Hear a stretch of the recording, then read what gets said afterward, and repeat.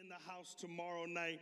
You guys did a phenomenal job last week of packing up about half of the food items that we're going to be giving out this Saturday. So I need everybody, all hands on deck tonight and tomorrow as we get ready for our Share the Love and the Grub event. And listen, we did about half, so there's not a ton of work left over, but there is a good amount of it. So the more hands we got in there, the quicker we can get it done. But I will tell you this, based on how much stuff we have, we're going to have leftovers. And y'all get dibs on the leftovers. So if y'all want to take a box of Pringles, if y'all want to take a box of pancake mix, some of that Gatorade, like, hey, we're going to let y'all have some of these leftovers, but you got to be here for that. And then on Saturday, if you're curious about the time, we need everybody here by 11:30 the latest, so that we can set up the parking lot and we can get ready for the cars as they come in. And if you got family members that want to help out, that's cool. But I'd love to have you guys in. We got a college from Trinity, one of our Assembly of God universities. They got a whole group that's going to be coming out and helping us out. I am just very excited about what God is going to do in that. And we'll talk a little bit more about that in this message. But just want to give you guys a layout. We need you tomorrow so we can finish packing up the stuff. And Saturday from 11 to about 2 o'clock so we can distribute all the Share the Love and the Grub items. Amen? Also, real quickly, we got momentum coming up in less than a couple of weeks, yo. And slowly and steadily, you guys are starting to turn in the forms. I heard like 5 people walk in here and go, oh, I forgot my form. It's like you don't remember until you see Haley, which is messed up. And so take a picture of Haley, take it home, and maybe that sounds creepy, right? Remember Haley, go home, and then remember to bring your forms tomorrow.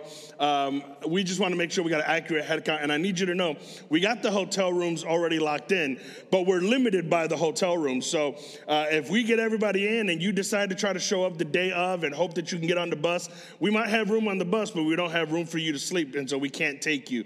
And so we need you to understand, first come, first serve. Make sure you get your forms in.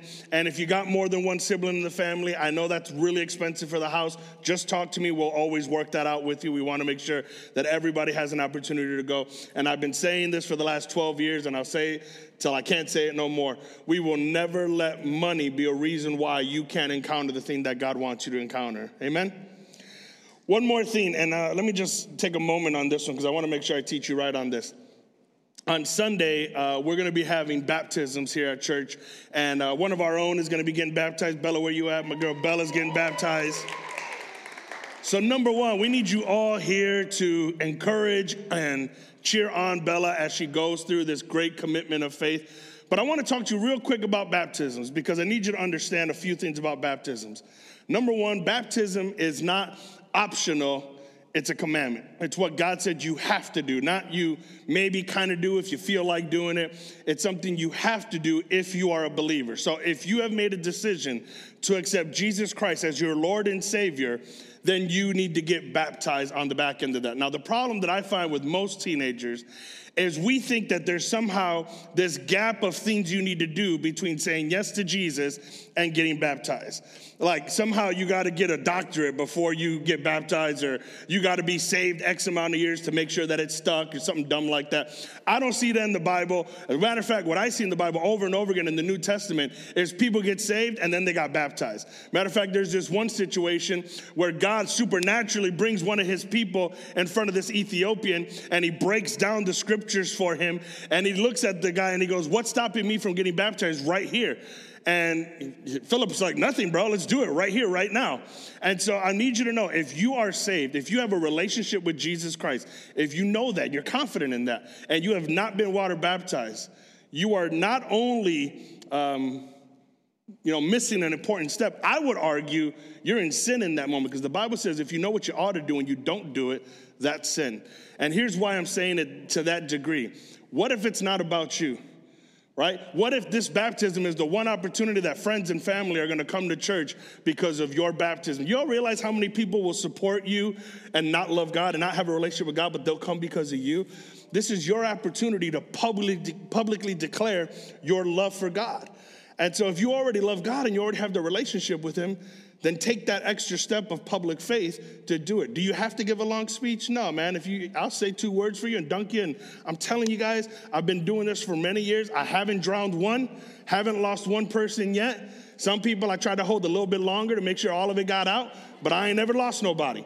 And so if you are a born-again Christian, you are confident in that aspect, then you don't need to wait for anything else. What I'm willing to do is tomorrow, I will give you the class. I will walk you through all the details. I will answer all your questions before small groups.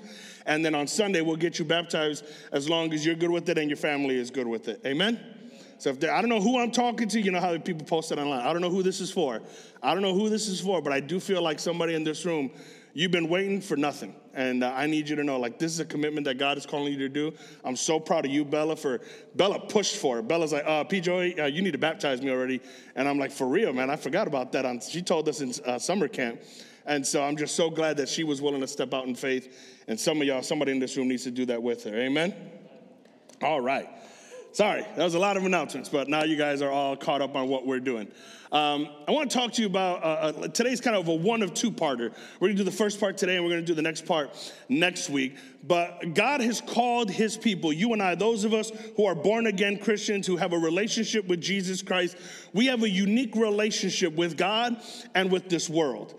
And I was thinking about this the other day. You know, there's a big issue nowadays when it comes to your identity. Identity is a big struggle, not just, sexual identity, but identity in general. Like, who am I and who am I supposed to be and what am I called to and what are my interests? And what I found is the whole world has an opinion on who you are. Everybody's willing to tell you who you are, what you are, how to act. Everyone wants to throw a label on you and give your identity. And what I've always tried to do is I try to let the word of God speak over me, not the word of man. I want God's opinion to be the final opinion. I want what God says about me to be more impactful than anything else that anyone else says about me. So there's this verse in a very important chapter of the Bible. You see it in all four Gospels. It's one of Jesus' most famous sermons, and it's called the Sermon on the Mount. And in this sermon, he goes through a bunch of different aspects. There's a lot of different points. And there's one verse in particular in the book of Matthew that I want to hone in, where he puts this incredible label over us, this title over us. And I really want to unpack what that title means. If you have your Bibles, we're looking at just Matthew chapter 5, verse 13. Listen to what the verse says. You are the salt of the earth. But what good is salt if it's lost its flavor? Can you make it salty again? It will be thrown out and trampled underfoot as worthless. Let me hone in on that first verse or that first sentence. You are the salt of the earth. When you want to talk about your identity, this is your identity. You have been called to be salt. You are the salt of the earth. Now, this isn't everyone. This isn't every human being. He is talking to his disciples. He is talking to those who are followers of Jesus Christ, who have a relationship with Jesus. If you are a Christian, if you consider yourself one, what he's saying is part of your identity is wrapped up in your identity of being salt. Now, the important thing is, well, what does that mean? Because this is kind of a colloquial term, and we use stuff like that all the time. We use terminology in today's culture that 50 years from now, nobody's going to get. So, when somebody says, cap, most people 50 years from now aren't going to understand what exactly that means. So you kind of got to break it down a little bit. And as I was reading through this, there's two aspects to salt that I want to look at. One is how it affects you on a personal level, and how that title of salt affects you in your relationship with the rest of the world.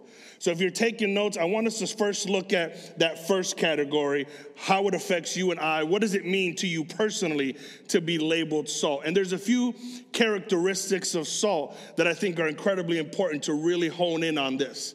The first one is this: salt is precious and valuable. Salt is precious and valuable. Now, this may not seem obvious because you can get salt at Aldi for 97 cents, right?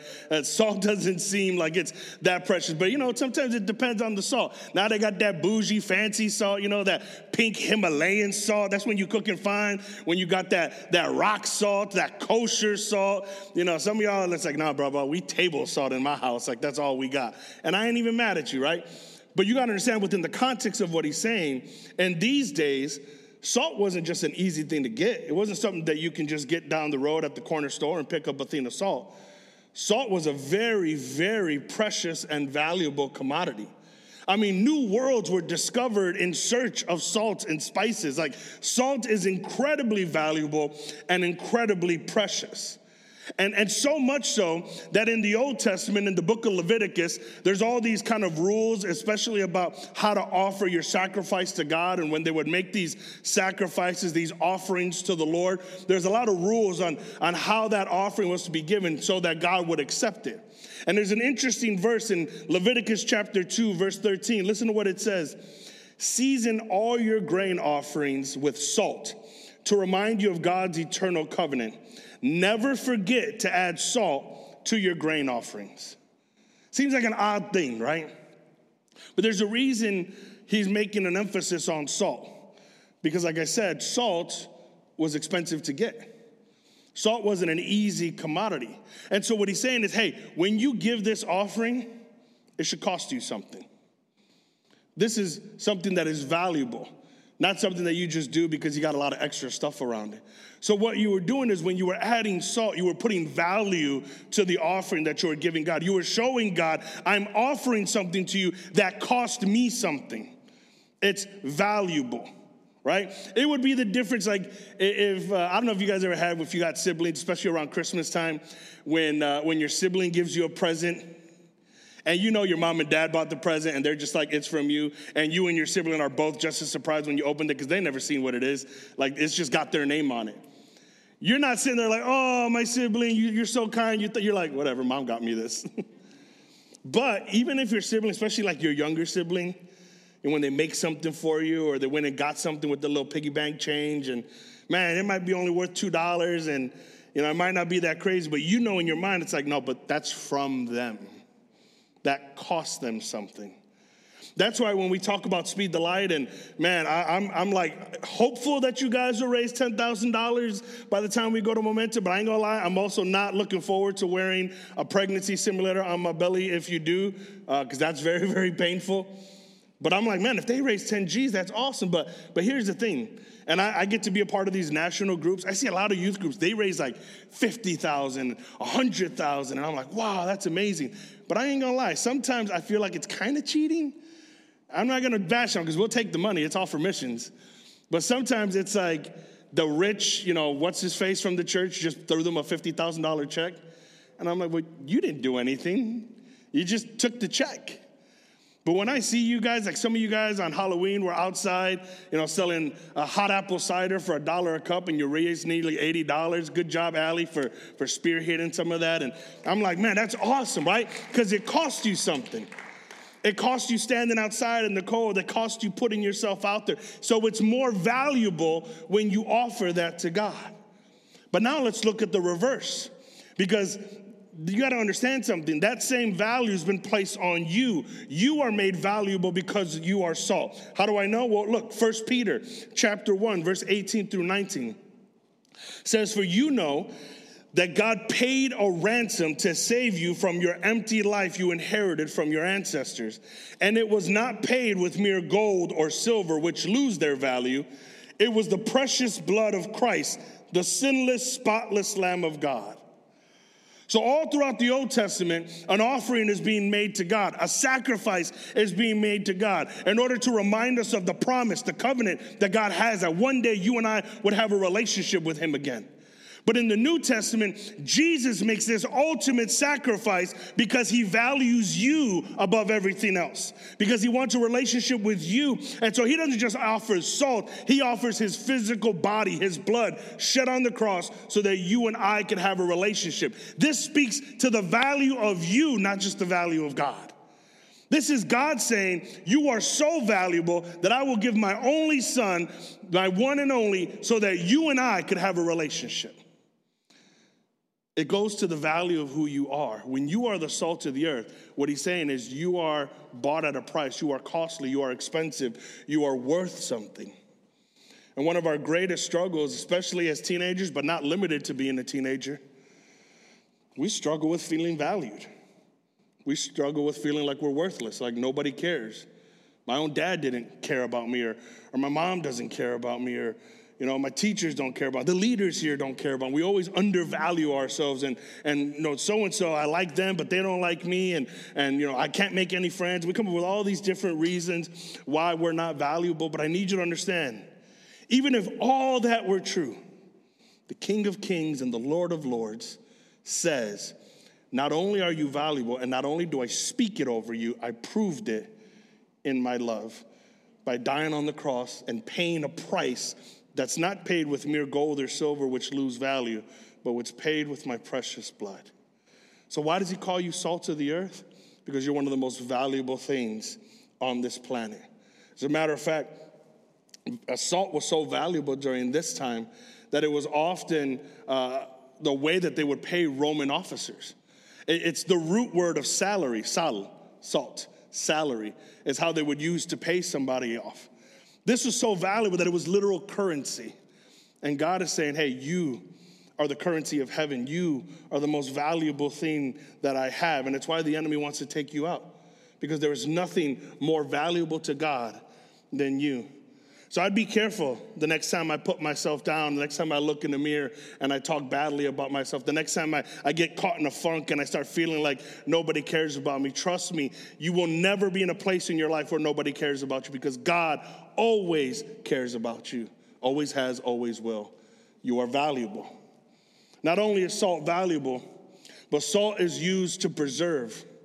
Right? Salt is used to preserve. Before the invention of refrigerators, people had to use other methods to preserve foods so that they wouldn't spoil. Whether they caught fish or whether they had hunted meat or whatever kind of foods that they needed. They didn't have refrigeration, especially in hot climates. And so they needed to find ways to preserve that food. And so what they did is they began to pack it with salt.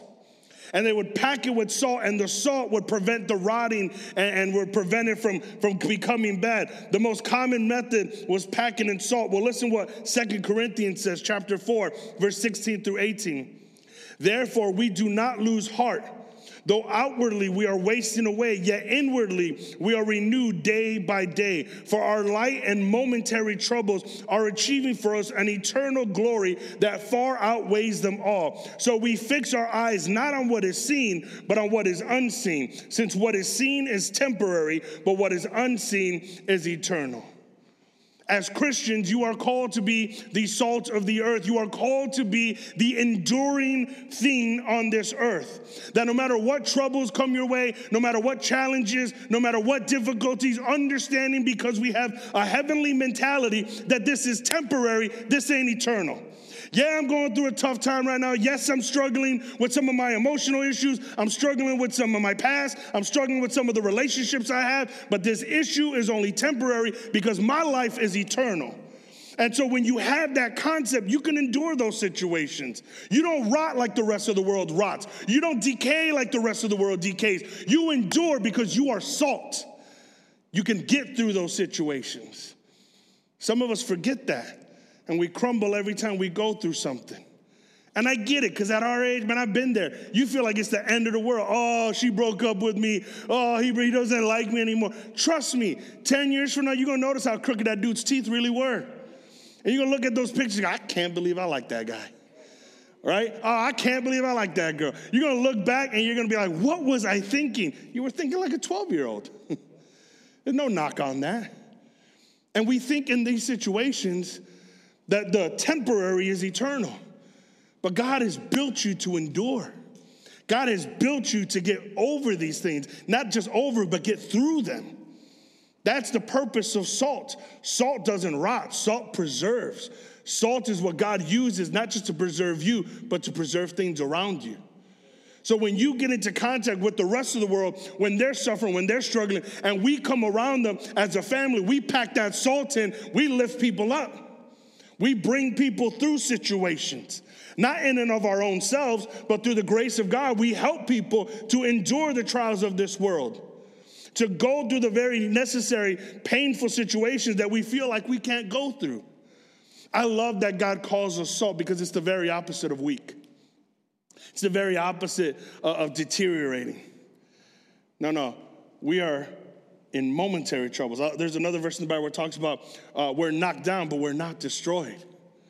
We're pressed on every side, but we're not abandoned. We go through these things. Yes, we're going to go through them, guys. We're going to go through some really tough times. Some of you have had to go through tougher times than others. But we go through them. We don't fall under them. And we go through them because we can endure it. We can endure the pain of life because of what Christ endured on the cross. And we look to that and we say, Christ, if you could endure that, I can endure this. Because I know that I'm not enduring it on my own. Amen? So we know that God calls you to endure. And we know that God calls you to be valuable. But what does that mean then when it comes to our impact with the rest of the world? If God has called you to be valuable and God has called you to endure, what does that saltiness mean to everyone else? Well, there's two other things I think we need to pay attention to. Salt has this powerful ability of creating thirst. In 1965, Pepsi-Cola purchased the potato chip company Frito-Lay's. Now, what would a soft drink company do with the potato chip company? Well, it's easy. Potato chips make you thirsty, makes you want to drink pop. Makes sense, right? It's the saltiness of the chips that make you want to drink something sweet. Jesus understood this simple yet profound principle that if we are to be the salt of the earth, then we are making people thirsty for water. And who has the water to quench their thirst? There is something about you that should cause a thirst for God. There should be something about you that should cause you to want and desire that water that only God can give. It's why I love salty food. I don't know about you. I don't know if it's still the same right now, but growing up for me, eating pizza and drinking an RC are like peanut butter and jelly. Like I just need a cold RC and a pizza.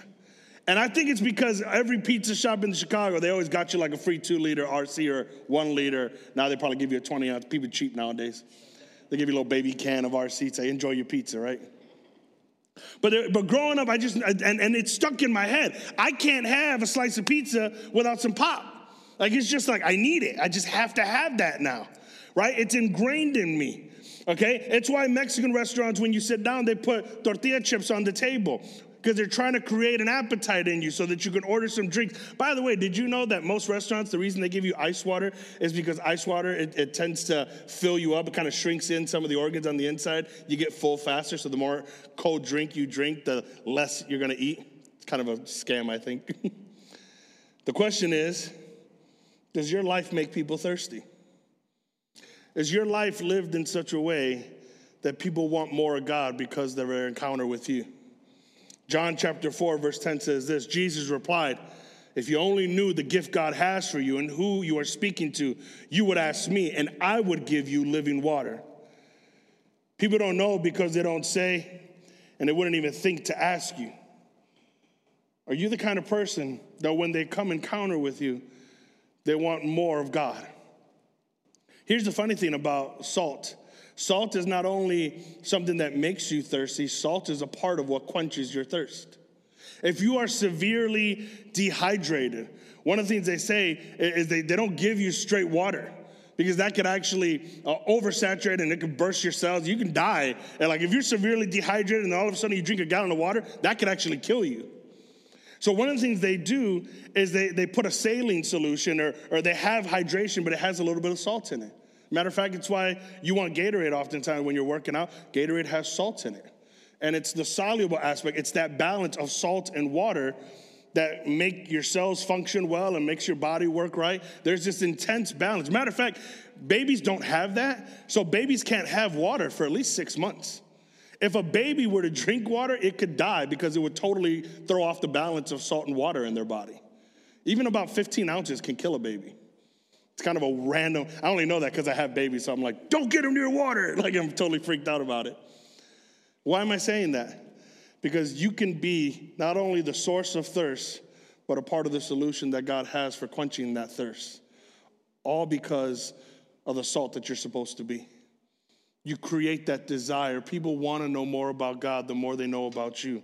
People start to see that you're different. People start to see that you're not like everybody else. People start to feel good about being around you. People start to get excited whenever you show up. People start to ask you questions and look to you for advice because they keep sensing there is something about you that is drawing me closer and closer to I don't know what, but you do. And this thirst, as it continues to build, you can look to them and say, hey, I got the very thing that'll quench that thirst. Why? Because that's what salt does. It not only creates the thirst, but it often helps to quench it. And then the fourth thing is this. Salt has an ability to enhance. Salt has an ability to enhance, meaning it makes things better, right? Have you ever been maybe at a restaurant or maybe you're eating at home and you dig into your food and you think to yourself, something's missing. And then you think, it needs salt. Now, I don't know if you're like me, but you ever have like your mom and dad, it already has salt. And you're like, not enough. You know what I'm talking about? Like people will yell at you. It's like, it's got salt. It's like, obviously, you're not putting enough salt in this. Salt enhances. Now, I'm not saying you should salt your food so much that it tastes salty, because when you cook well, that salt brings out the flavor of whatever you put it on. So it shouldn't necessarily taste salty. It should taste flavorful. Salt is meant to enhance. Salt is meant to bring things out. And so here's the deal. Do you enhance the world around you? Do you bring the best out of people? Do you make situations better? When you walk in the room, is the room better because you walked in it? When you show up to the party, are people excited? Are you the one cousin when it shows up to the family reunion where everyone goes, oh, and they get really excited because, man, you just showed up? That's the enhancement, right? Are you the one that when you walk through your school doors, that school is now better because you walked in the presence of God? So you just brought the presence of God into your school. You just brought the presence of God into that locker room. You just brought the presence of God onto that field. You are walking in the presence of God, and everywhere you go, it enhances things. The Bible tells us that some of the disciples, especially in the book of Acts, guys like Peter, guys like Paul, when they would walk around, they were so full of the Holy Spirit that their shadows would heal people. As they walked by, just their shadows. People would steal Paul's working handkerchiefs and lay it on people to help them who were sick, and they would get healed from his handkerchief. This is how much they enhance the world around them. God has called us to enhance, not to deteriorate. God has called us to make things better, not make things worse. If you are the salt of the earth, that means when somebody walks into Excel, that you're that person that makes them want to come back a second time. You're that person when they come into small groups that they feel comfortable talking now because you just enhanced the experience. Because you just made things better simply because you're there. Job chapter 6, verse 6 through 7 says, don't people complain about unsalted food? Does anyone want the tasteless white of an egg? My appetite disappears when I look at it. I gag at the thought of eating it. There was this one time we were fasting, and I was doing this thing called the Daniel fast. And in the book of Daniel, he fasted from certain amounts of food for a certain amount of time, for 14 days. And so I was doing this fast. And in the book of Daniel, it talks about he had no flavorful food. So I made this commitment in my head. I wouldn't eat anything with flavor. Everything was going to be bland. And so all I ate was vegetables. I had no dressing. If I had meat, I had no salt on it. I had nothing on it. I'm not going to lie to y'all. It was completely disgusting. Horrendous. Just a little bit of salt makes it incredible. But no flavor, no salt. I was like, yo, man, I don't know how people do this. You know, I come from a long line of Goya. Like the flavor was in the fingertips, Papa. You know, we just did those things. And all of a sudden, I went into no flavor land. And it was sad. Matter of fact, I didn't want to eat. I lost my appetite because what I tasted wasn't good. I wonder how many people tried church, tried God, but because they tasted you, they lost their appetite for him. Because you didn't have any flavor.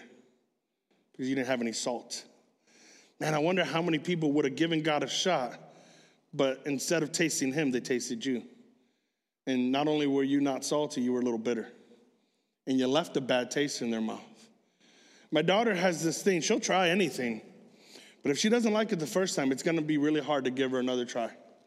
Because in her head, she just remembers what it tasted like. So it could be a good fruit in general, but if I happen to give her a bad piece, now in her mind, all that fruit tastes like that. You ever met people like that? Where you invite them to youth group, or you invite them to church, and they go, oh, no, all you Christians are like blank. Christians are all like this. Why? Because maybe they've seen one or two online that left a bad taste in their mouth. Maybe they have one or two in their family. I mean, we all got that weird aunt, who sends those weird memes, and you're like, Mama, you're making this so horribly uncomfortable. And it's that unsalted, flavorless impact.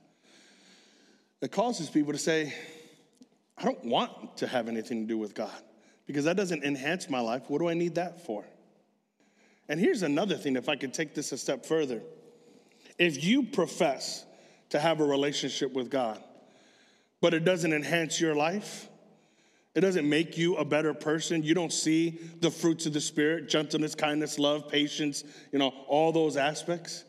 If there's not a change in your life, then people are going to either assume that God's flavor is no good or you're not salted. See, when you have a relationship with God, when you have a personal, growing relationship with God, there's transformation that comes on the back end of that. I'm not saying you become a superhero overnight, but every day you're becoming more and more like Christ. There is a growing development in your life, so much so that people want to be around you. I was talking to somebody the other day, an old friend of mine who used to come here when we were kids, and he asked me, he goes, hey, didn't you have the record for the most kids you ever brought to Excel? I used to say it with pride, but I'm kind of sad about it now. 12 years in, no one's ever beaten my record when I was 16.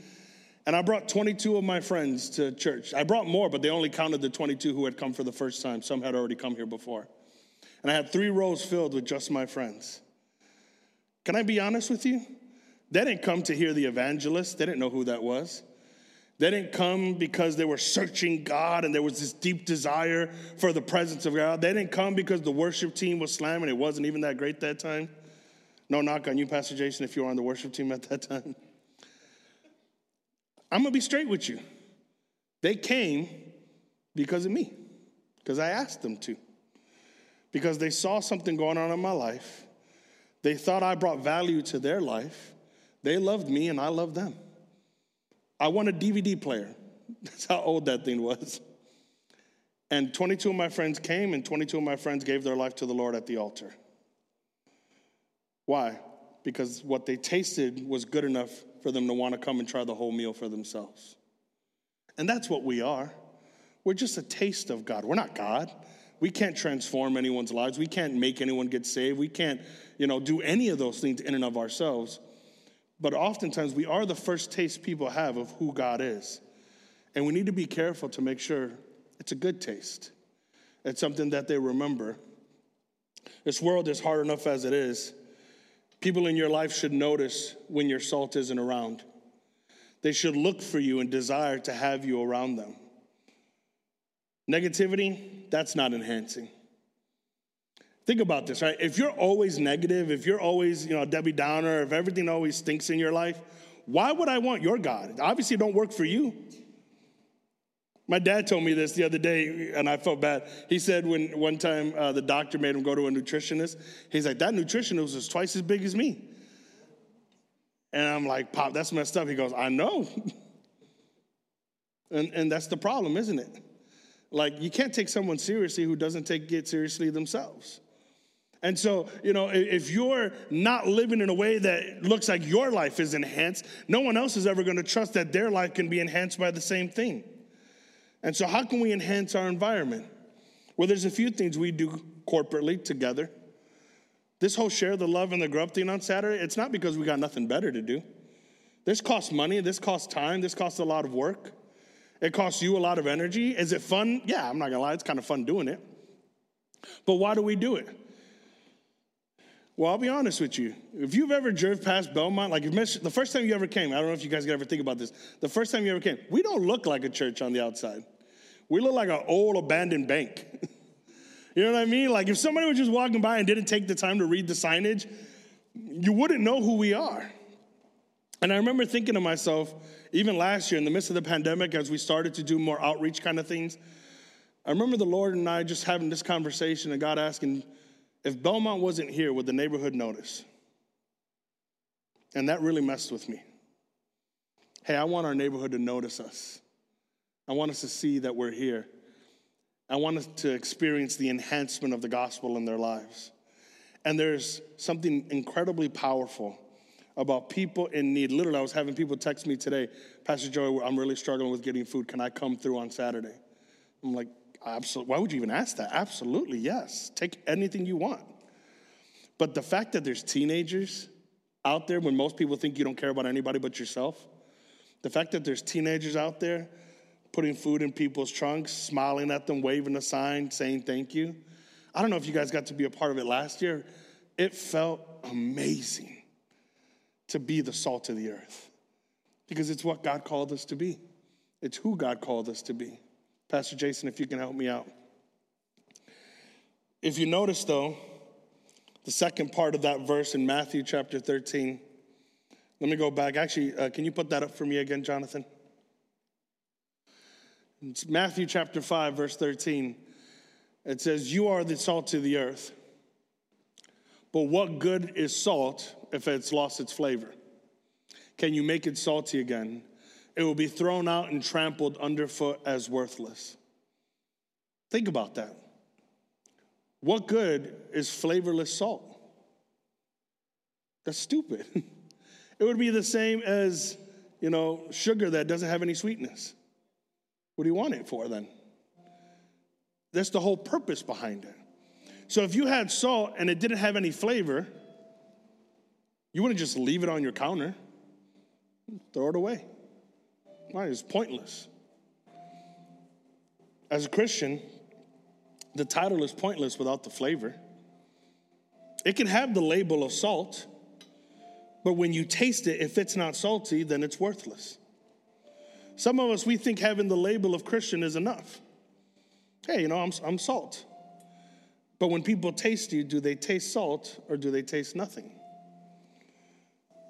Salt has a purpose, right? It enhances, it has value. Salt brings the best out of you. Salt preserves. Salt creates thirst. Salt has a purpose, and I need you to get something tonight, guys. You have a purpose on this earth. And I need you to know your purpose is not limited to a career path. It's not limited to the degrees you're trying to pursue in college. It's not limited to the families that you're trying to build. That might all be part of your purpose, but one of your greatest purposes is to be salt. And so here's my question for you tonight as we get ready to close. What aspect of that title, salt, are you struggling with tonight? Maybe you're here and you're really having a hard time understanding your value. You're really beating yourself up. People tell you all the time that they love you and that you're valuable, but quite honestly, you don't believe them. And you make it very hard on yourself. And if I can even take it a step further, even when they say it in church, you don't even believe God because you can't see your value. Well, I need you to know something. You don't see your value in yourself. You see the value in what others are doing for you. Your value came in what Christ did and the actions that he performed to establish your value, not in what you think about yourself. It's like anything else. If you're going to sell something, my dad, for a long time, he wanted to sell his old car. He holds I love my dad. I'm sorry, I'm bringing him up a lot. But he'll save things in the basement because he thinks because they're old, they're antiques. I'm like, that's just old. And he goes, but that's really valuable. I go, it's only valuable if somebody pays you for it. Otherwise, it's just junk in the basement. Your value is not based on what you've done and who you are and none of that. Your value is based on what Jesus Christ did for you to acquire you and to have you. And he paid the highest price for your value. Maybe things tonight or lately have been extra challenging and you're struggling with holding on to your faith. I know God's called you to endure, but some of you feel like you've just been enduring for a long time and you're wondering, well, how much longer do I have to endure until you get through it? And I know it seems long, but the last thing you want to do is let go right before the breakthrough. The last thing you want to do is give up right before God's about to bring you over it. Maybe tonight you're doing well personally, but you're not living in a way that creates a thirst for God. You're not living in a manner that draws people closer to a relationship with God. Or is it even possible that instead of enhancing people's lives, you're making them more difficult? Could it be possible that even some of you in this church, there are friends of yours that man, they could go so much further spiritually, but you're actually the one that's holding them back. You're the one who doesn't want to pay attention during service. You're the one who wants to talk. You're the one who hangs out in the hallways during worship or during pre-service prayer or goes to the bathroom and is ignoring things. Man, you're not only hurting yourself, but you're hurting the people that you so-called care about. You were called to enhance, not to hold back. Tonight, I think we need to go to God before we lose our saltiness, not after. Because like the verse says, how can something be made salty again? And too many of us, we wait till we feel like it's all falling apart, when God is saying, listen, I can help you right where you're at. And so I'm going to ask you to stand as we get ready to close.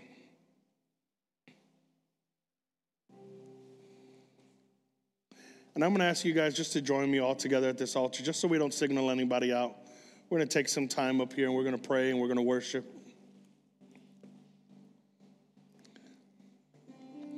Come on up. There's nobody in the front. Nobody will spit on you. I'll keep my distance, guys.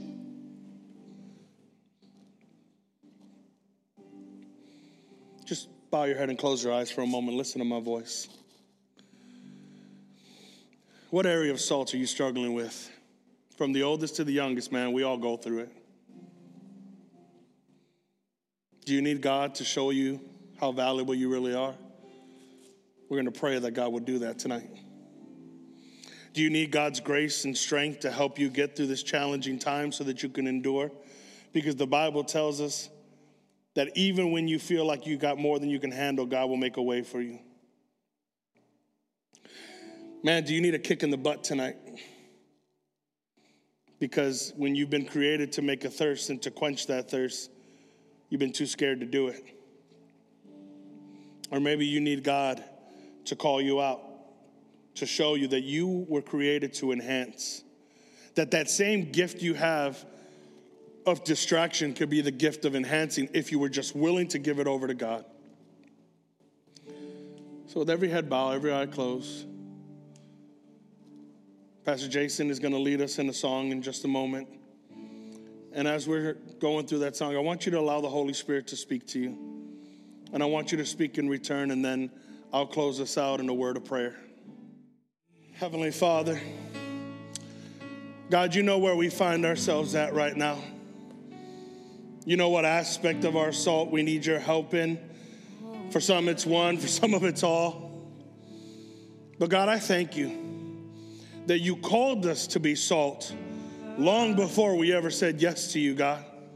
You already knew the project that we were, God. You already knew the mess that we were in. You already knew the sins that we would commit, the struggles that we would have, and yet you called us anyways, God.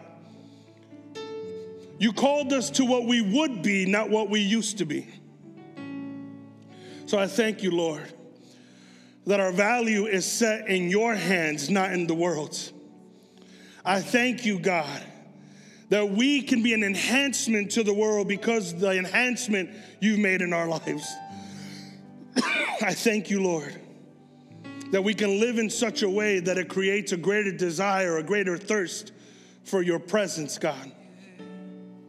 And Lord, I just pray that you help us to endure some of those struggles and difficulties that it has in being that salt.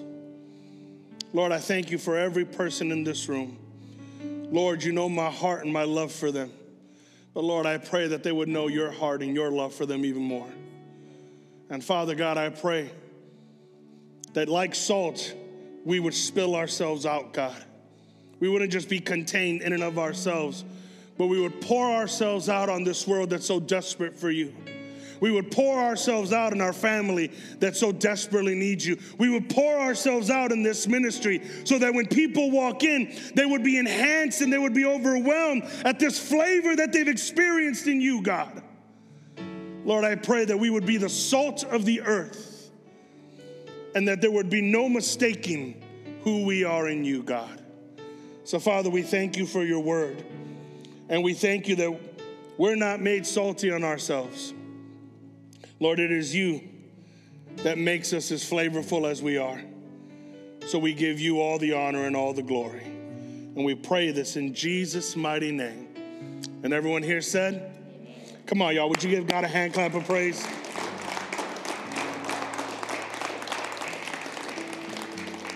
Hey, listen, I just want to encourage you again. Hey, let's be here tomorrow night again at the end of this. Once we got everything wrapped up, that leftover stuff, y'all got first dibs on it. So empty out your trunks, get yourself situated. There's some good stuff back there. And then remember, on Saturday from 11 to 2 o'clock, all hands on deck. We can use everybody's help. Make sure that you're here. Bring yourselves out. And then please bring your forms tomorrow to Momentum. I want everybody to go. And so if there's anyone who has an issue, if you need me to talk to your mom, if you need financial help, if you need me to do 10 jumping jacks, whatever, like, let's make it happen. And then last but not least, the Mabanglungs are selling some boba tea in the back for Speed the Light. So if anybody's interested in some fresh-made boba tea, they got you in the back. How much is it, Ara? It's going to be $4. So $4 for a boba tea. That's cheaper than Jess. There's chips for $1. And there's hot chips for $1. So hot chips for $1. Lizzie's not allowed to have any of that. She's got issues already. She got way too many hot chips in her system. But yeah, enjoy, guys. It's all of the money. All the proceeds go to Speed the Light. So God bless you. I love you. Can't wait to do this with you guys tomorrow. We'll see you there.